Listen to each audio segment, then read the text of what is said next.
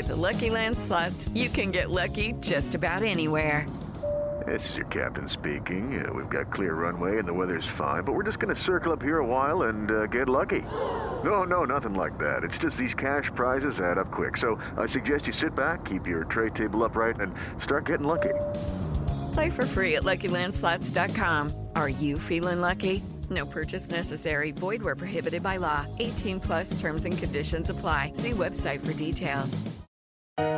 And the Oscar goes to... And the Oscar goes to... Gentlemen, my only object in being here is to try and get at the truth. Where shall I go? What shall I do?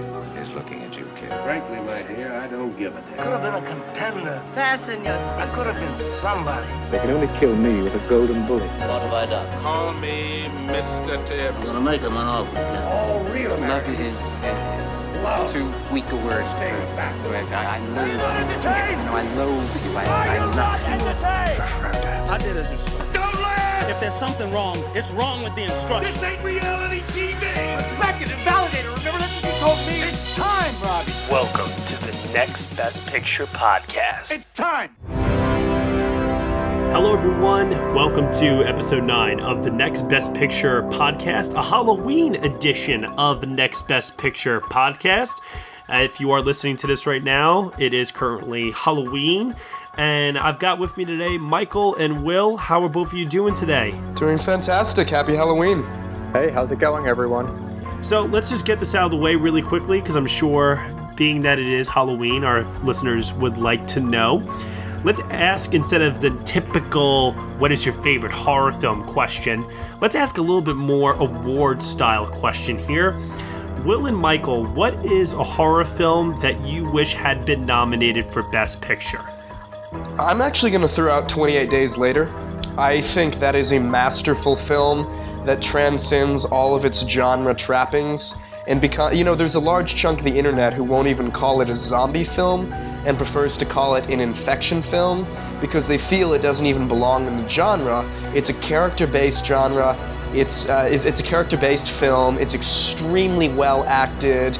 It was innovative in that it was one of the first films ever to shoot digitally. It did incredible spectacle on, I think, a $5 to $8 million budget. It's got a fantastic score. It's heartbreaking. It's cathartic. It does kind of fall apart in the third act a little bit, but it's so good and so inventive in a genre that it seemed impossible to still be creative in. So undeniably, of the ones that have not been nominated for Oscars, I would say 28 Days Later. And Michael? Yeah, horror is not a genre that I'm particularly fond of, but I do like some of the more auteur horror films. So one that comes to mind for me is Rosemary's Baby. Oh, great film. Yeah, even though it did get some Oscar love, it won Ruth Gordon her Best Supporting Actress prize. But I think Mia Farrow is absolutely amazing. It's a crime that she's never been nominated for an Oscar.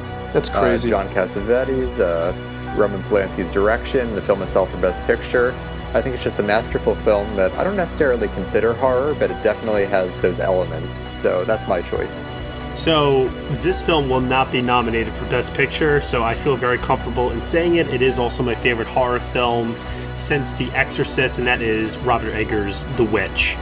I love the shit out of this movie. It is still one of my favorite films of the year. I really hope it can get some precursor love on the awards circuit heading into the end of the year here. Will it get any Oscar love? I really do not think so, but my God, would it be incredible if that film showed up anywhere at all. I'd be so happy if it did.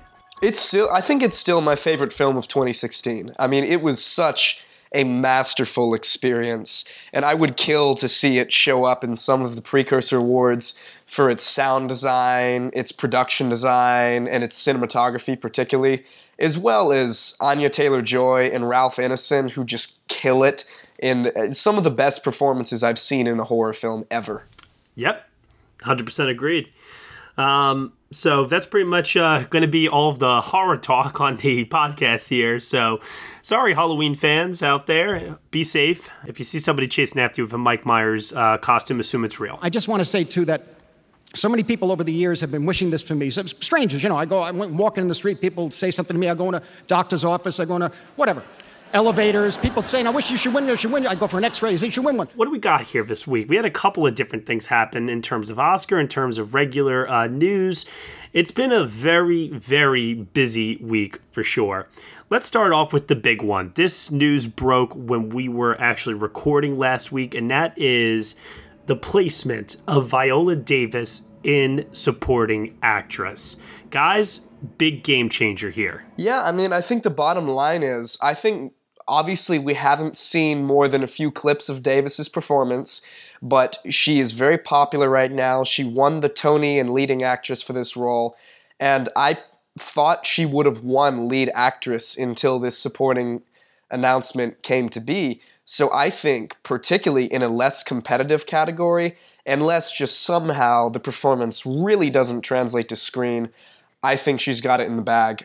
You know, I think Michelle Williams has less than 10 minutes of screen time, and Davis is the narrative. I think we have our winner here. Yeah, it seems locked and loaded at this point, unless something really just unexpected comes along. She's at the top of her game. We saw her lose a couple years ago to Meryl Streep in the leading actress category for The Help. So I think having her here, where it's a lot less competitive than this year's lead actress category, really gives her, I don't want to say necessarily a boost, because I think she would win in either category just based on her name alone. But it certainly opens up the competition for lead and lets her sort of walk to victory in an Anne Hathaway style, if it were to be that way. She also says she's in pretty much, if not literally, every scene in the film. She says in the adaptation they've beefed up her role. That's why people thought she would go lead.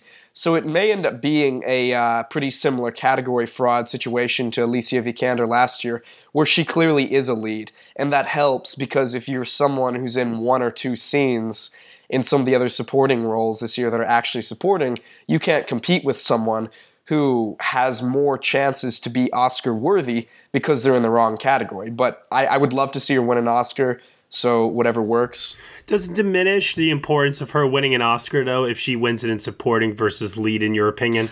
I think an Oscar is an Oscar in general, but I understand that there is something more historically significant. There's been a long history of African-American actresses winning supporting Oscars, but we only have Halle Berry, who's won a lead Oscar, correct? Yes. So I'm a little saddened that it appears that record won't change this year, unless Ruth Negga somehow did it. But at the same time, it is still an Oscar for an Oscar-worthy actress. And also, it's worth noting that her decision, or the decision to move her into supporting, apparently came from her after seeing a cut of the film. Yeah, Scott Rudin, I think it was in her contract that ultimately she would decide what category she ran. Also, while we're on this topic, Fences is apparently done because it's got a SAG screening in Los Angeles next weekend. So maybe it'll still announce to go AFI. I think it's a little weird. We haven't seen it do any festival running, but it will certainly be ready in time for the SAG Awards because people will be seeing the whole film as of this time next week. I heard he was going to lock the film right before the election, so that all makes a lot of sense. That does. And, speaking of locking the film and having it all finished in time for it to be screened, and also sticking with it being a Paramount film, Paramount actually also showed footage of Silence this past week, and we got a couple of Twitter reactions. They said it was a brief 45-second clip. There was no dialogue, all images, but they said, though, that the imagery was stunningly beautiful, mesmerizing, and we may be looking at our first trailer. Guys, I'm not going to lie.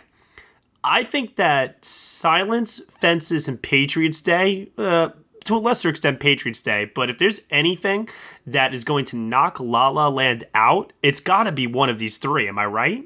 That's basically all we have left, so I don't see it being anything else. December is a tough time to release a movie that many haven't seen because of getting it to guild members and screeners, getting them all distributed.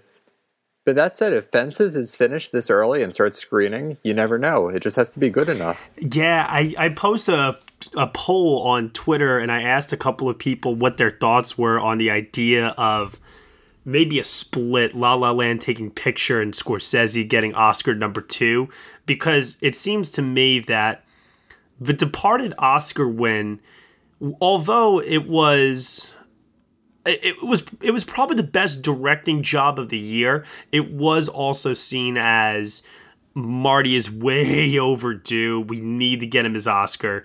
And since then, he has turned out, in my opinion, some of the best work of any director at his age could possibly put out. So there might be a groundswell of support to get him a second Oscar on merit as opposed to overdueness this time around. But here's what I keep saying on that. You know, we obviously can't say that splits are uncommon anymore because we've had 3 in the last 5 years. But I do think they only seem to happen when either something bizarre happens, like Ben Affleck just misses out in a nomination, or when the Best Picture winner doesn't have as flashy direction as the ultimate Best Director winner. You know, so in the case of Spotlight, Tom McCarthy wasn't going to win because for the most part that's very quiet, subdued direction. It's not really obvious direction. That's not a criticism. It's just when it's competing with Mad Max, George Miller's work in Mad Max and Inarritu's Oscar-winning work in The Revenant, it doesn't seem as obvious a directorial achievement. That's why a split happens like that. You know, I won't say that Steve McQueen's direction in 12 Years a Slave was subdued, but Cuarón's was really obvious direction. That was really obviously a director's movie. And I think Silence, I haven't seen it, no one has, but I'm hearing comparisons to Kundun, or Kundun, however it's pronounced, and that's quieter direction. That's quieter Scorsese direction. You know, it's a period piece. I'm not expecting Scorsese's obvious direction, which is he usually stands his best chance at winning on his obvious direction with lots of dolly ends and swoops and quick cuts. I'm expecting this to be more quiet, painterly work. You know, it's not probably going to be his most energetic stuff.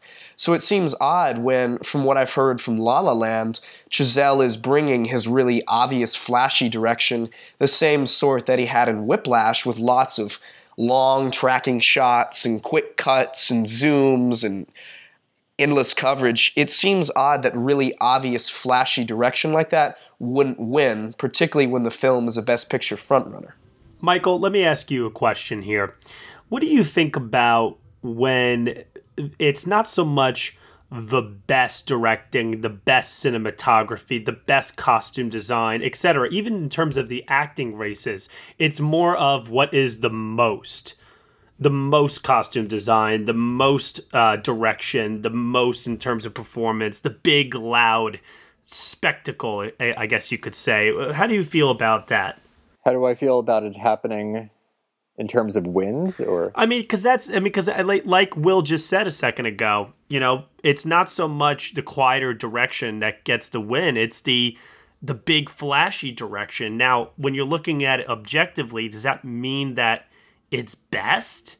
I look at Mad Max's editing last year and how everybody was like, oh, it's going to be Mad Max or The Big Short that's going to win. Well, why was it those two? Well, in many ways, it was because it had the most editing in both of those films compared to something like Spotlight. But which one is then really considered the best in that regard? Well, I don't think there really is a definitive best. I mean, when Oscars are handed out, it's a group opinion. It's the majority wins for the most part. So I think when you look at the breakdown of the members, these 5 nominees are what they consider the best. And I don't think you could really criticize anyone for saying they liked one over the other. We all have different tastes and different ways we interpret art and different things. So, yeah, I mean, something may be considered too over the top for someone, and you may look at it as more rather than best. But another person might look at something you consider better and think that's way too toned down to be considered the best. So I really don't think there's like a definitive one. I just find it very interesting how a lot of these wins over the past couple of years, especially in film editing, it's not so much. Everybody seems to equate like something like best film editing with being the most edited is what I'm getting at here. Well, let's look at 2014 when Whiplash won. Mm-hmm. I know the two of you really love Whiplash. Did you consider that to be the best editing of 2014? Actually, believe it or not, I considered Birdman to have the best editing, and that wasn't even nominated. Okay, yeah, so there we go. There's a difference in that, which we all have. Everyone's entitled to an opinion there. And Whiplash won the Oscar. I think it was showy editing, but personally, as someone who wasn't very enthusiastic about the film, I don't think I would have called it the best editing. So, again, a lot of this is all subjective. But I think at the end of the day, we the way we predict is we have to subtract what we think is the most deserving, because at the end of the day, if you let yourself become personally biased, you can't think like an Academy member.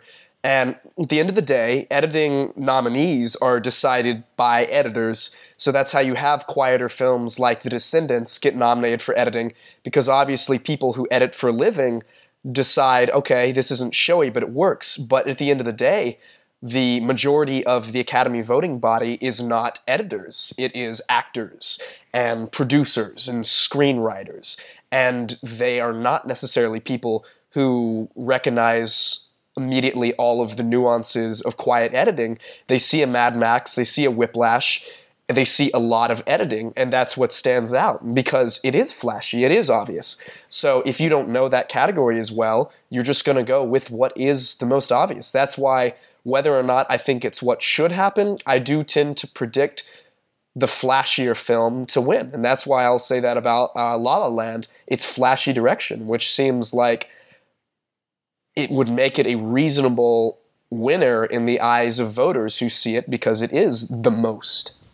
Makes sense. Interesting. Now, let's look at a film that's starting up a campaign right now as a big, loud, obnoxious film. And I can't believe the route they're starting to take with this campaign. And that is Sony in Sausage Party. So, we talked about this a little early on here about how it could be a contender in Best Animated Feature, Best Song for Alan Menken. But I think they're going for it for screenplay. I even heard possibly even picture. Like what are they thinking over there over at Sony? I think they're just having some fun. They can't seriously think that that's going to happen, can they? I think we need to consider that this big awards push was announced after Billy Lynn disappointed. I would assume that Sony was expecting their big player this year to be Billy Lynn. And then all of a sudden, everybody dropped that out of most of their non-sound mixing and sound editing category predictions. So I think all of a sudden the studio decided to go back to the drawing board and thought, what could get us still a lot of awards coverage this year?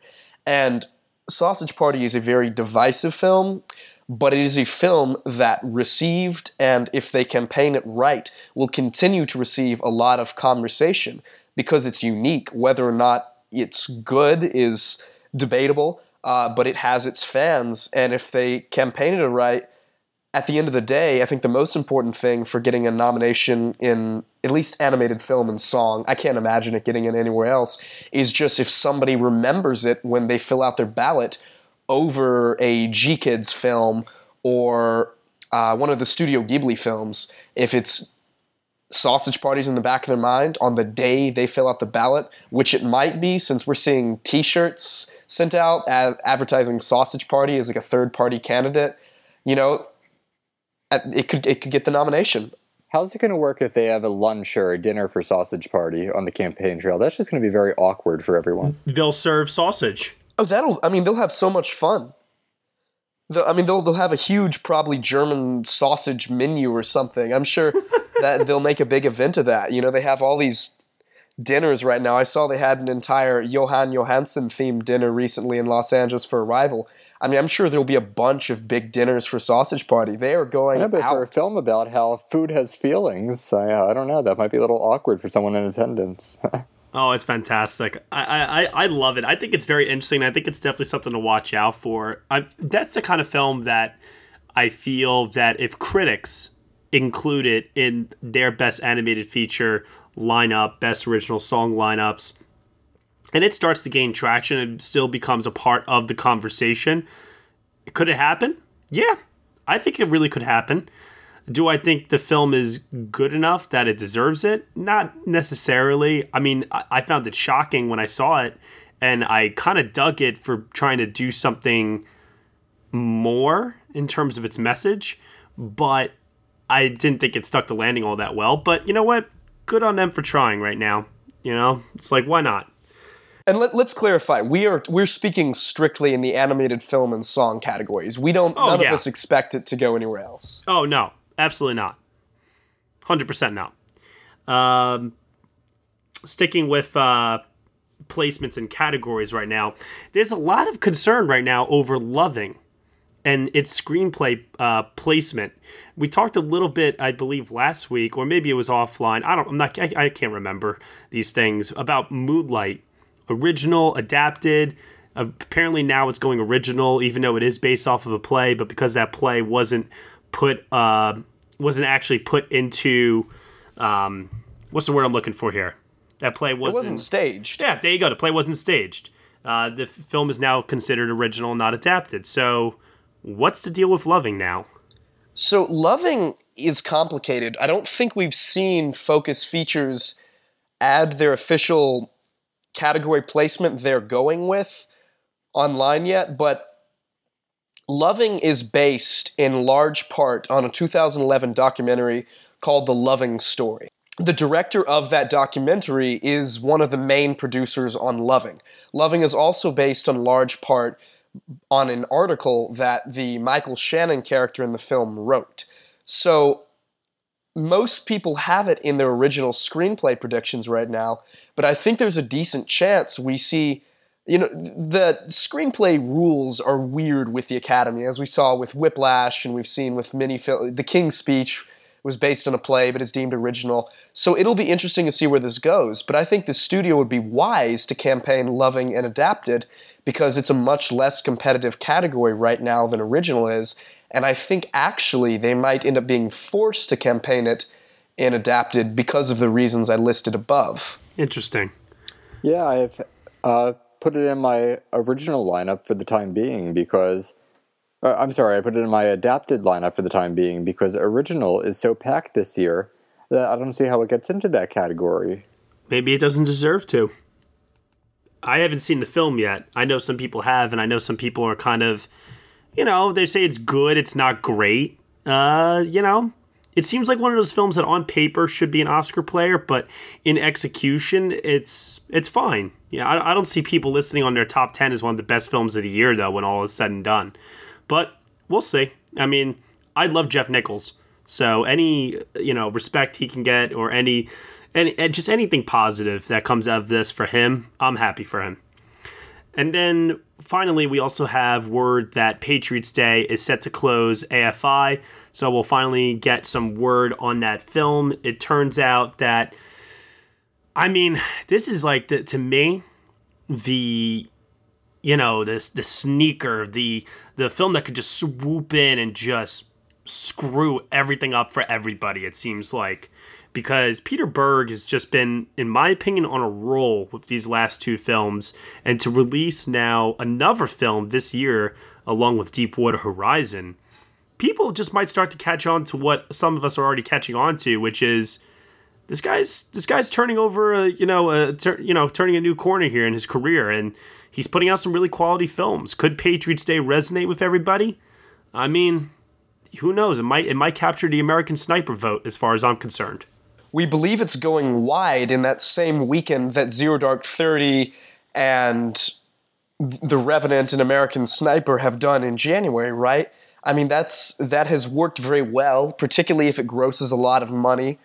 It could hit right in the feels, and I think even if it doesn't get a Best Picture nomination, it has a great supporting cast. J.K. Simmons has an Oscar history. John Goodman has a narrative.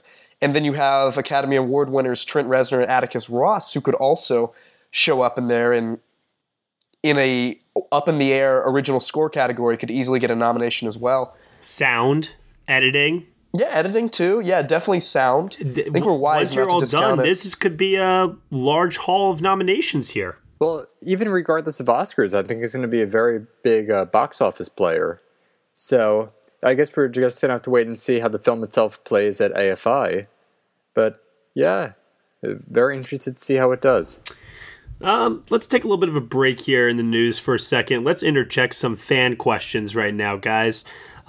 This one's coming from Film Guy 619, and I like this one.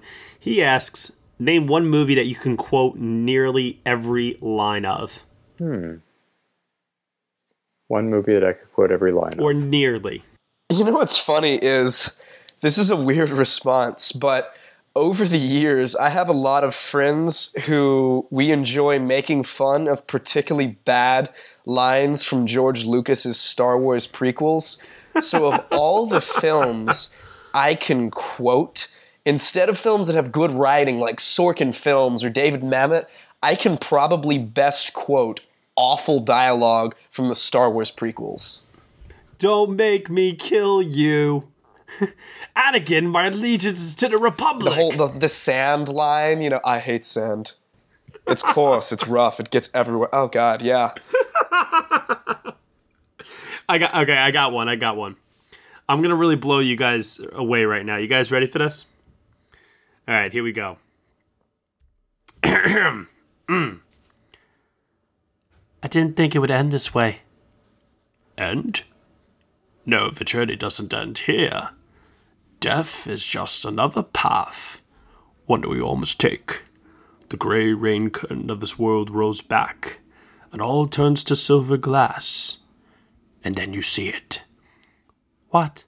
Gandalf, see what? White shores, and beyond, a far green country under a swift sunrise. Well, that isn't so bad.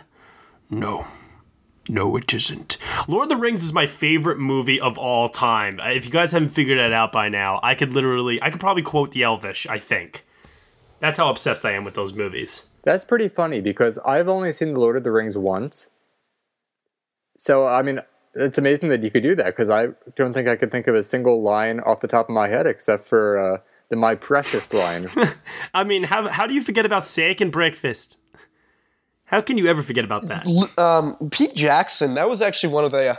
I don't want to get off on too much of a tangent here, but that was one of the most impressive things about those adaptations. He took some dialogue that didn't really seem like it would read well on screen, and he made it lively and funny. I mean, there are quite a few quotable lines in what is essentially medieval and fantasy English. So, I can't quote entire scenes from the movie, but I do feel that, Matt. And I was actually listening to the soundtrack the other day while working, and those movies are so good. They really are. They truly, truly are. Okay, for my most quotable movie, I don't know if this is considered a cheat or not, because it's been such a part of my life, ever since I've seen it, not just in film form, but also on stage. But I'm going to go with Fiddler on the Roof. Oh yeah, you were just talking about that. Yeah, I just saw it on Broadway again last week. It was my 5th time seeing it on stage. Or actually, no, 6th time. I mean, it's just been such a part of my life ever since I was young. I've seen the movie a million times, and the film and the show are so similar. Like, it's dialogue taken line for line from the original Broadway production and used again in different revivals. I listen to the soundtrack all the time in the car, so it might be a bit of a cheat to add a musical in, because I know the song so well. But hey, it's a movie, and it's just something I could probably quote every line of, and for a film that's so personal, I'm happy to say it's one that I remember a lot of. Nice.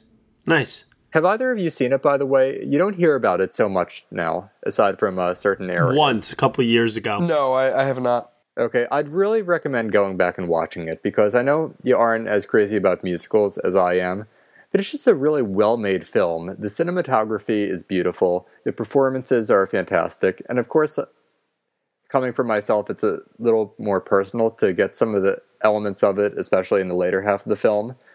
But just in terms of filmmaking, it's a really breathtaking experience in all 3 hours. And Norman Jewison directed it, so you know there's some credit behind it. And oh boy, do I love that.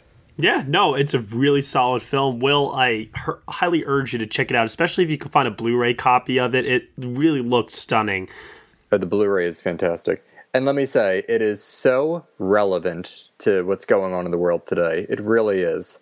So if anyone thinks it's some old, stuffy 1970s period drama, you're mistaken. It is funny, it moves along, and it really has a whole lot to say that will make you think about what's going on. Another question here comes from K. Bailey Java 2. And this one took me a little while to think about. The question is, what is the best year for movies of all time in your opinion?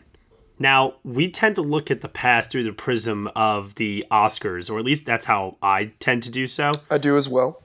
So, for me, sir, I can't say which year definitively, but I can name a couple years that definitely jump out at me. One of them is definitely 2007. Oh, yeah. 1999. 2010. And you know what? I'll even venture to say last year. I think 2015 was a great year for movies. I mean, think about everything we had last year. The Big Short, The Revenant, Star Wars, The Martian, Steve Jobs, Carol, Mad Max Fury Road, Brooklyn, Room. I mean, my God. It's just unbelievable. Straight Outta Compton. Inside Out. I could go on all day about last year. 2015 generally left me cold as a year. There were a lot of films I thought that was good, that was well made. There were very few films that left me passionate, the way my favorite films in 2014, 2013, and 2010, 2012 did. I would actually say 2015 was a very disappointing year in film for me. It was overall good, but very little great, in my opinion. Let's go back farther, though. If we're speaking through a prism of Oscars, I think 1974 and 1975 were phenomenal years. Oh, yeah. 75, what do you have? I think Dog Day Afternoon, Jaws, One Flew Over the Cuckoo's Nest. Yeah, and Barry Lyndon. Yeah, Barry Lyndon. 74, you have the two Coppola films. 79's a really good one, too.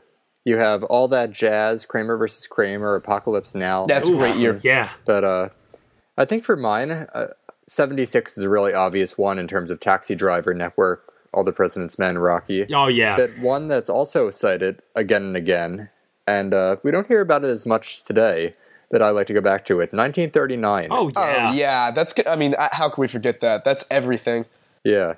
Which the Best Picture nominees that year were, the winner was Gone with the Wind, so deserving, obviously. Dark Victory, Goodbye Mr. Chips, Love Affair, Mr. Smith Goes to Washington, Ninotchka, Of Mice and Men, Stagecoach, The Wizard of Oz, and Wuthering Heights.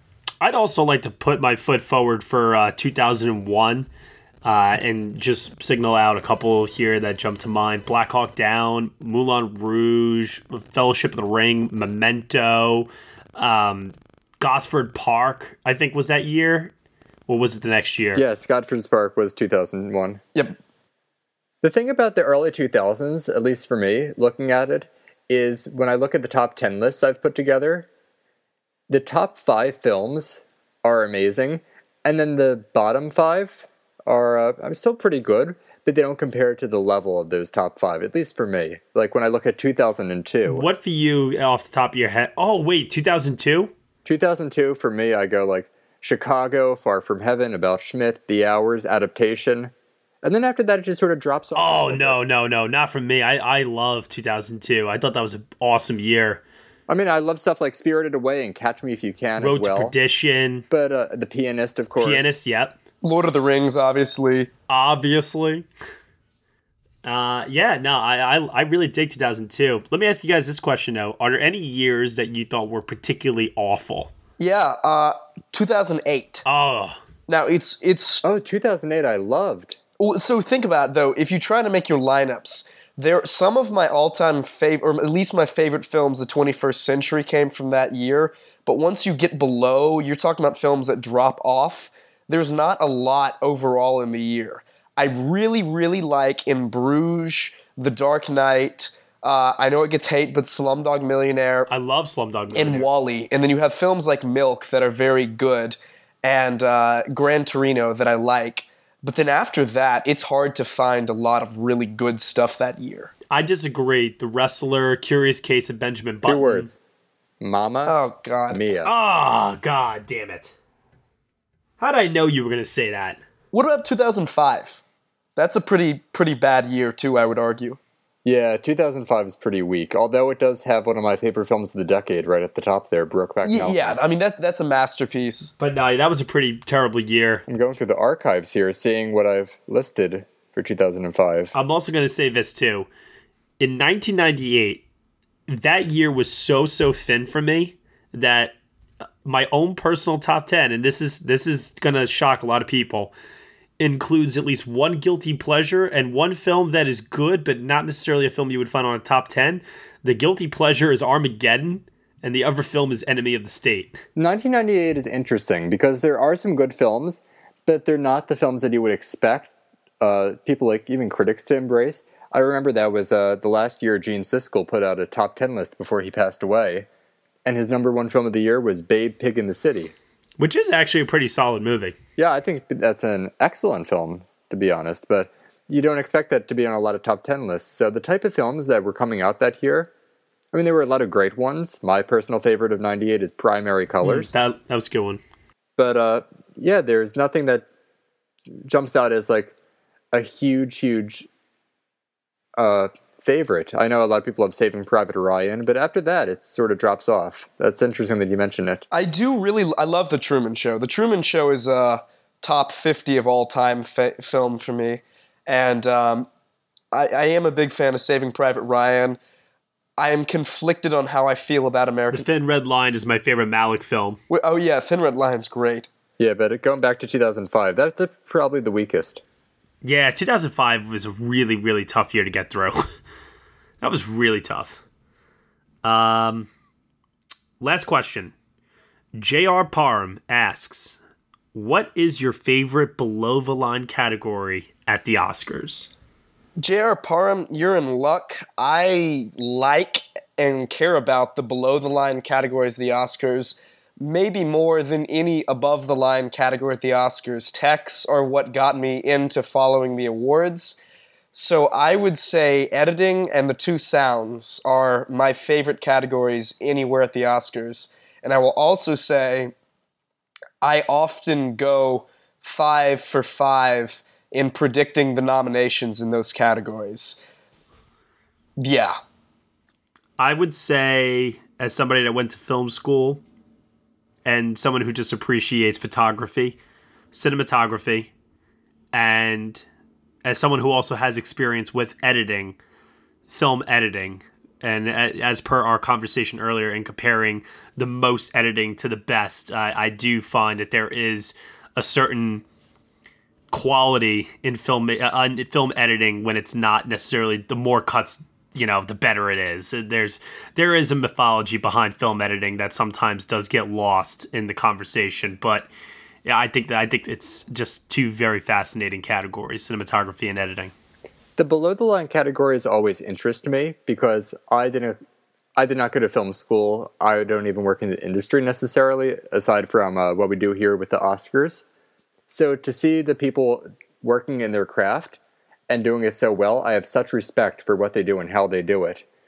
So my favorite category at the Oscars, aside from Best Actress, above the line, which is my favorite there, my favorite below-the-line category is Best Costume Design. I think there's some really interesting designs that we see, and a lot of them, while they tend to be period, it's also really interesting to me to see contemporary films like The Devil Wears Prada get in. So I'm always interested to see what they have to offer there. Is there any film that you've seen this year that's more modern film, set in current times that either has jumped out to you guys on your own personal ballot for costume design yet? I don't know if it's not contemporary, but I think the closest to contemporary so far would be The Nice Guys, which is set in the middle of the 70s. Yeah, that's a good choice. I'm sorry, there is one that's more contemporary. It's not going to get any Oscar love, I don't think, but it really blew me away in terms of what it had on display. A Bigger Splash. Great choice.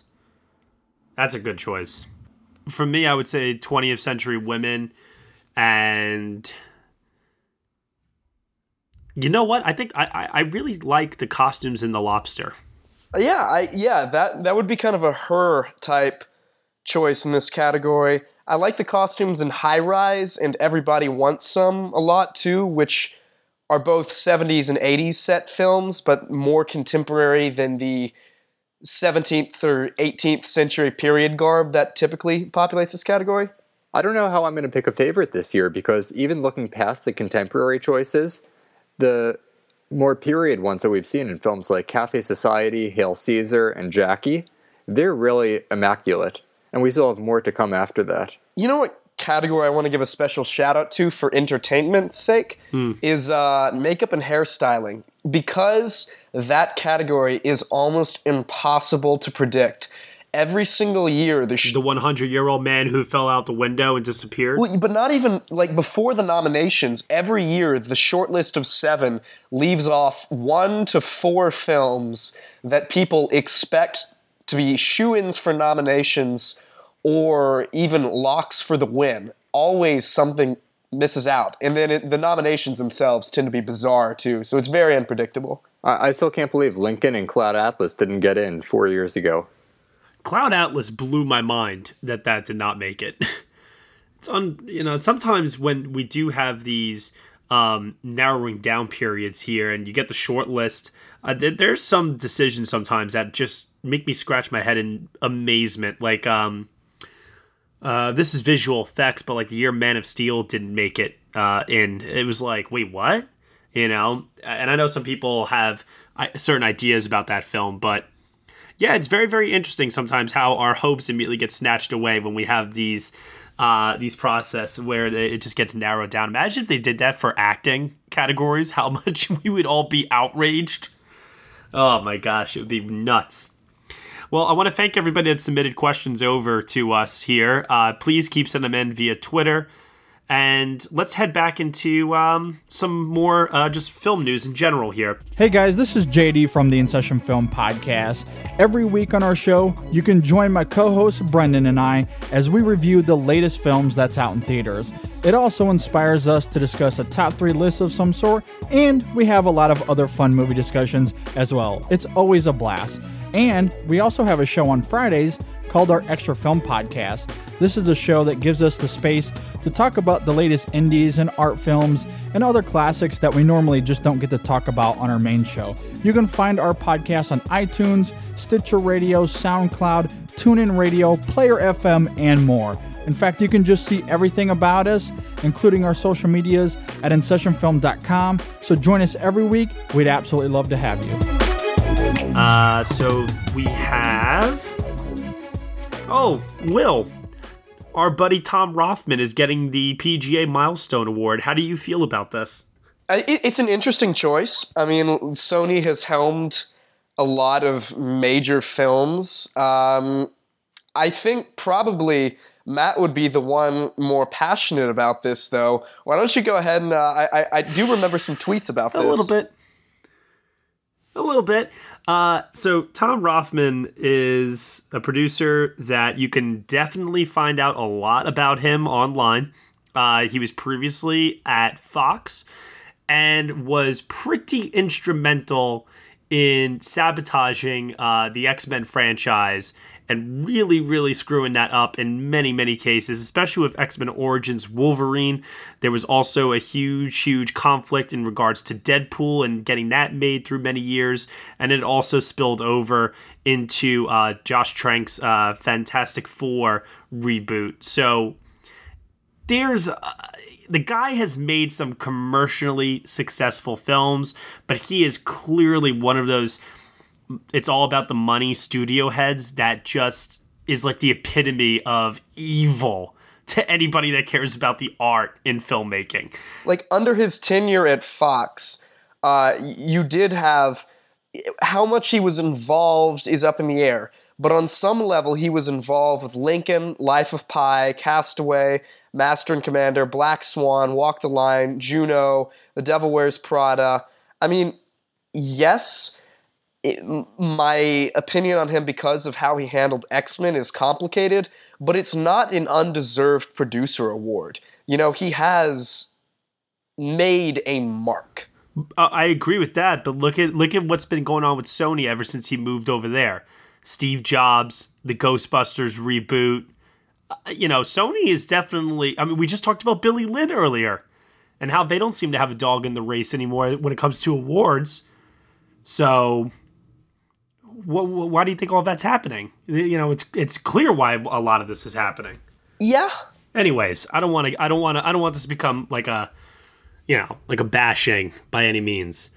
He's getting the PGA Milestone Award. Moving on. Battle of the Sexes is test screening in LA this week. This is the film from the writer and directors of Little Miss Sunshine, starring Emma Stone and Steve Carell, was it? Yes, Steve Carell. And this is set to release when?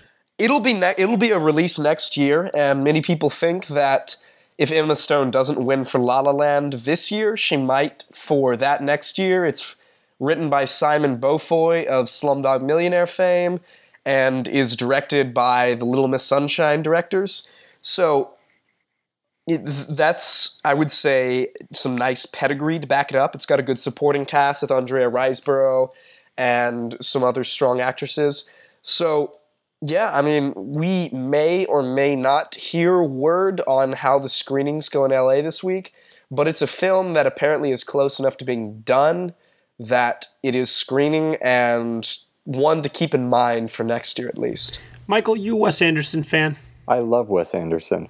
He's got a new stop-motion animated pet dog movie in production? I do. I've heard about that a long time ago, actually. I thought he was taking a break from it to work on his new one starring Adam Sandler. Yeah, apparently this one is actually in production. He might be doing them both simultaneously, as we know that stop-motion takes a very, very long time traditionally, so... Sure. Well, he did a great job with Fantastic Mr. Fox. Love that movie. I love it. So I'm a big, big Wes Anderson fan, and I'm excited to see whatever he does, because it's always so creative and energetic. And it still keeps its meaning by the end. It doesn't just get lost in the technical wizardry that something like the Polar Express or any other Robert Zemeckis project would. It still keeps some substance in there. How about you, Will? You like Fantastic Mr. Fox? I did. It's not one of my favorite Wes Anderson films, but it was an admirable take on the material, and it's cute. I liked it, and I will look forward to seeing anything Wes Anderson does in the future. What are our favorite Wes Anderson films, just out of curiosity? I hate saying it after Will just said that, but Fantastic Mr. Fox. What about you, Will? The Grand Budapest Hotel, undeniably. It had his best overall written character in the form of M. Gustave, and it also went beyond the humor that most of his films have had to really hit me in the feels. In second place, I would say Moonrise Kingdom. I love both of those so much. Yeah, I really love a lot of his recent stuff. I really loved Grand Budapest, but I think it would actually rank fourth on my list of favorite films. I know that sounds a little lower, but it just goes to show how many great films he's had. I think my favorite would have to be Royal Tenenbaums, just because I think that ensemble works so well together. Oh, yeah. And I love a lot of his choices in terms of cinematography, and I love the use of the Charlie Brown music in certain scenes. Yeah. So that's my favorite. Well, we'll see what he has here. Moving into some sequel territory for a minute here. We got word that Guard Particle is the next Cloverfield movie, and it will be a interconnected universe. I dug 10 Cloverfield Lane, third act withstanding. I think a large part of that did have to do with the performances by Goodman and Weinstead. So I look forward to seeing more on that. Here's a film, though, that I don't really know your thoughts on, guys. How did everyone feel about the Tom Cruise, Doug Liman film Edge of Tomorrow? I was a huge fan of Edge of Tomorrow. It took me by surprise. It was one of the best blockbusters of 2014. I kind of wish they'd left it alone because I thought that film was wrapped up nicely, but it worked far better than it should have. So I will probably go see any sequel if they can recapture the magic they had that first time around. I thought it was entertaining. I really didn't get all the love for it. I thought it was just a fun action movie that has some very clever bits to it. Yeah, I don't know.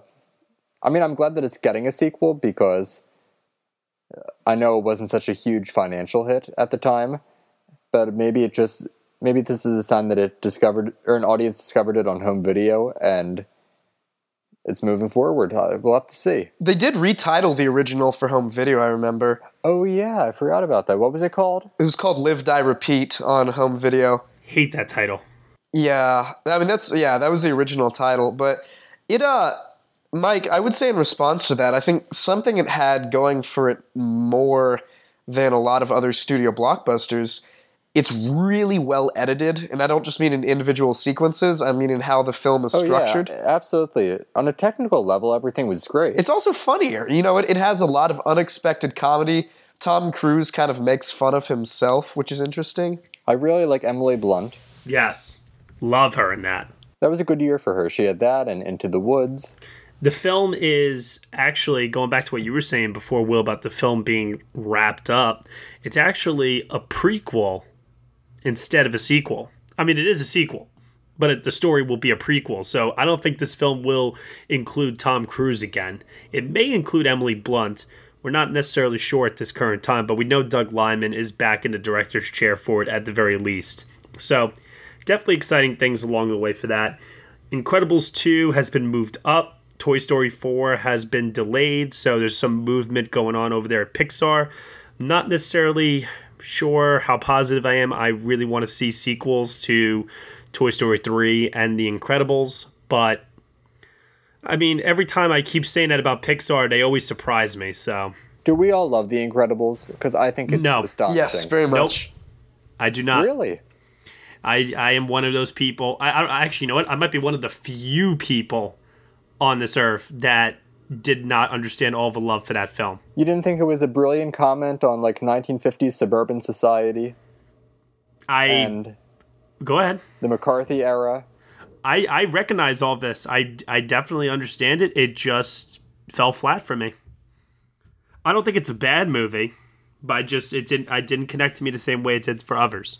I know I've been a little vocal about how I'm not crazy about the superhero genre as a whole, but I'd be willing to call this not just my favorite superhero film, but one of my favorite films ever, maybe. I really, really love The Incredibles. It is such a brilliant send-up of superhero tropes that no spoof has ever been able to do as well. The cape thing, for example. With Edna Mode, who's doing Edith Head. Yeah. Oh God, I don't want to see a sequel to the film because I think it should be left well alone. But Mike, you and I often disagree, but this is one time I've got to really side with you. I think that's a top 3 Pixar film for me easily. Yeah, I'd put it right up there. Absolutely. Well, when we do maybe a Pixar retrospective or new Pixar films coming out, hell, even when the sequel for Incredibles is coming out, I will revisit The Incredibles and we will continue this conversation. I also want to bring this up. This is not necessarily news so much as this has been announced before in the past, but here it is. Everybody's favorite director on this planet, Uwe Boll, the director of such classics as... Oh, the list is endless. I mean, you have Alone in the Dark, House of the Dead, basically every bad video game adaptation you can think of. In the Name of the King, A Dungeon Siege Tale, Postal. And they're not even bad enough to be funny. Occasionally they are. Typically just bad. He has got to be... I mean, there was definitely a time where he was referred to as the worst director in Hollywood. And now he doesn't even work within the Hollywood system. He hasn't for years. He's gotten all of his films financed through other production companies outside of the States. He's funded some of them himself. And it seems like he's finally hanging up the boots, tucking away the director's megaphone and calling it a career. He is announcing his retirement from filmmaking. And all I can say to that is good riddance. I will say, in response to what we just said, last time a critic really called him out, he invited him into a boxing ring and punched him in the face. So let's all keep that in mind as we prepare to diss Uwe Boll. All right. Well, if he invites us into the ring, I'm not going, so one of you will have to go for me. I will go in your place. Me and you, Bull, we can have a trial by combat. It should be fun. Okay. All right. In our last segment here, we're going to review the trailer to the new Shia LaBeouf film, Man Down. Here is the trailer for that film. We got this. He's my battle buddy. We kicked in doors together. We took enemy fire. It's just not a relationship you'd understand if you haven't been through it, I guess. Is there a reason you don't want to discuss what you saw in that room?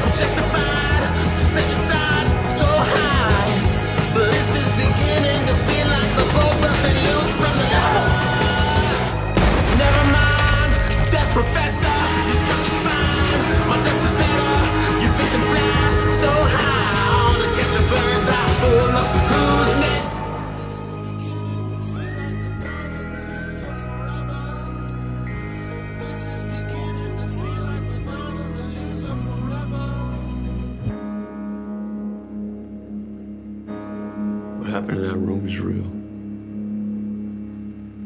I can't take that back, I can't rewind it, It's just one of them things. Well, yeah, I was not on board with LaBeouf's performance at first, but I will say, accent aside, that final scene, he looked like he was doing a pretty damn good performance. Look, I think there's a way to do a war film that feels timely and relevant and just urgent in a sense. I think Catherine Bigelow has given that to us twice. And as much as I didn't like Clint Eastwood's American Sniper, I think that at least had some potential. But this just looks like a middle-of-the-road nothing that we haven't seen before. I'm not a big Shia LaBeouf fan, and I know, Will, you just praised his performance from the trailer, but it didn't really do anything to convince me that it's something I would want to check out if I were just a casual moviegoer looking at this. But it should be said that I just did some research. This film actually premiered in September 2015. Yeah, and it has a 0 on Rotten Tomatoes with a 3 out of 10 average. Oh, that's fantastic. The Variety review says, an appallingly manipulative psychological thriller which scolds audiences for not caring enough about our veterans while counting on the well-meaning message to excuse this otherwise awful mess of a movie. Matt, where did you hear about this? Because I have never heard about this until you mentioned it. I just look at Fandango trailers on YouTube all the time, and this just happened to pop up, and I watched it, and I was having flashbacks to Breaking Bad, as that's where I've heard the song. That's where I've heard the song before, and really? Yeah, and I was wondering where I recognized that from. You're right. I've seen every Breaking Bad, and I don't remember when that was played. It's the part in season 2 where he goes up to the guys in the parking lot, and he's like, "Stay out of my territory," and it's like the song closes the episode. It's freaking badass. Anyway, okay, Shia LaBeouf. I appreciate everything that he's starting to do as an actor. I really liked him in Fury. I really think that he is starting to really come into his own. He's taken on more diverse projects, really trying to get himself away from the Transformers series. And you know what? Everything that's going on in his personal life outside of the acting business, aside from that, I think he's, he's not great. He's okay. I mean, it sucks that the reviews for this film suggest otherwise, because from the trailer, he does look like he's going for broke here. But I thought the cinematography actually really looked really interesting for a war film. At first, I thought it was something that was shot by Bruno Del Bonell, but it's not. but it reminded me of the kind of lighting that you would see in something like Inside Llewyn Davis or Harry Potter and the what was it? The Half-Blood Prince. Half-Blood Prince. Thank you. There's so many Harry Potter films. It had that high-key lighting, which you don't normally associate with a war film. So I thought that at least was aesthetically interesting. But like we said, 0% Rotten Tomatoes speaks highly. Yeah, I don't think this is a film we'll hear about a lot, but I'm glad LaBeouf is trying to continue to establish himself as a serious actor. I'm not entirely sold on him as a dramatic actor, but he did impress me somewhat in Fury, and by the end of that trailer, he looked like he was going to impress me in this film, even if the rest of the film didn't. So there's something to be said for that. What's up with Gary Oldman lately? Because he did Tinker Tailor Soldier Spy 5 years ago, which he was so fantastic in. And then since then, it's really been nothing but the occasional cameo in, like, The Dark Knight Rises. Oh, I saw him in Criminal this year, and that was one of the worst movies I saw. It's like there's nothing really of substance. RoboCop, Dawn of the Planet of the Apes. He is and always has been a character actor. I mean, people were excited when he got a big leading role in Tinker Tailor, because the bottom line is, for years, he has been that guy off on the side, and he's a chameleon. I mean, he doesn't really do leading man work for the most part. He was great in JFK.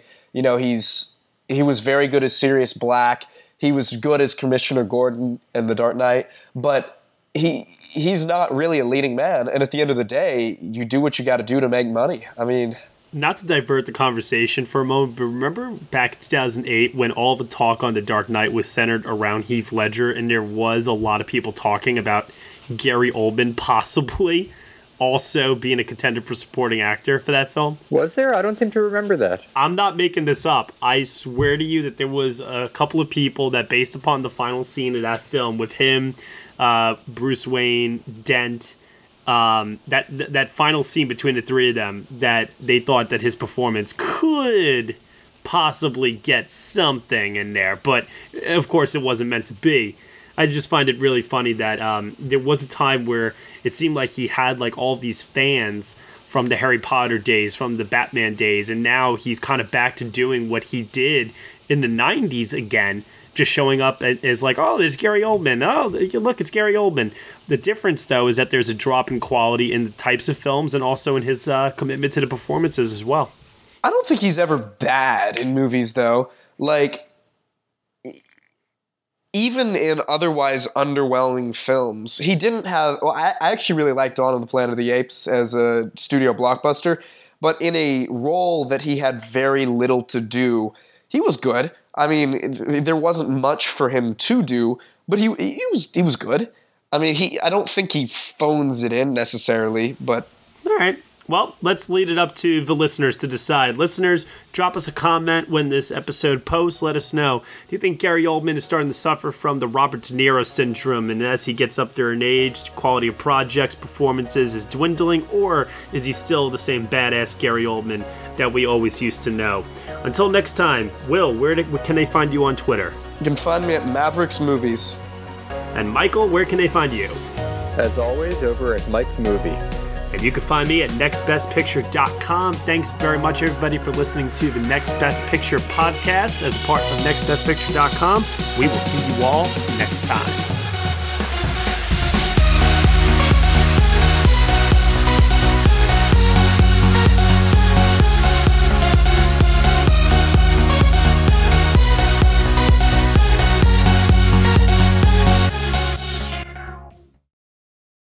Lucky Land Slots, you can get lucky just about anywhere. Dearly beloved, we are gathered here today to... Has anyone seen the bride and groom?